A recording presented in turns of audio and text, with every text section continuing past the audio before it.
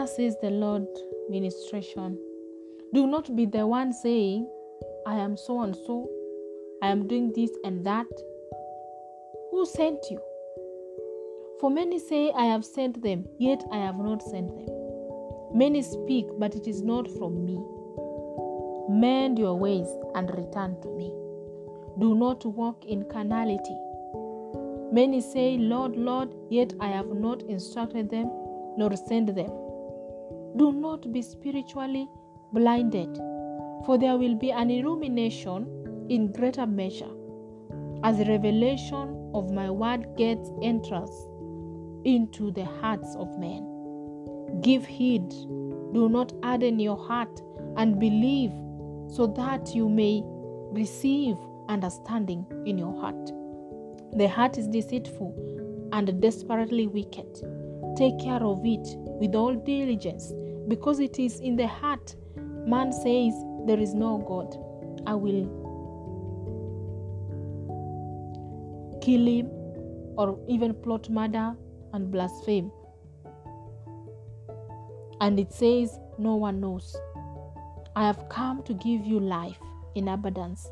Have you received eternal life? Find it and receive it when it is at dispense. For a time is coming, you will never see or hear about it. Glory be to God.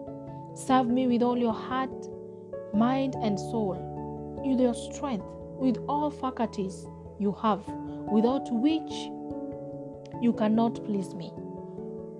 Without total surrender, you cannot please me. Worship me in truth and in spirit. Anything apart from this is idol worship or playing games. I am God. Do not jest with my name. The earth trembles at the sound of my voice. Mountains melt like wax in my presence.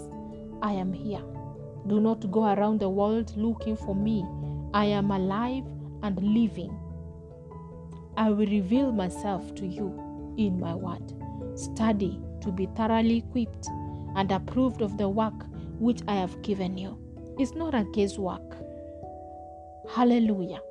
Glory be to God. Beloved, this is the word of the Lord.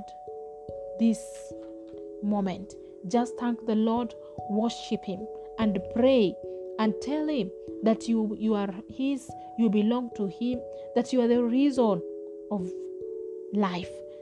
Ask him to do unto you what he wants to do, to teach you, to help you, to walk with you, and to align you.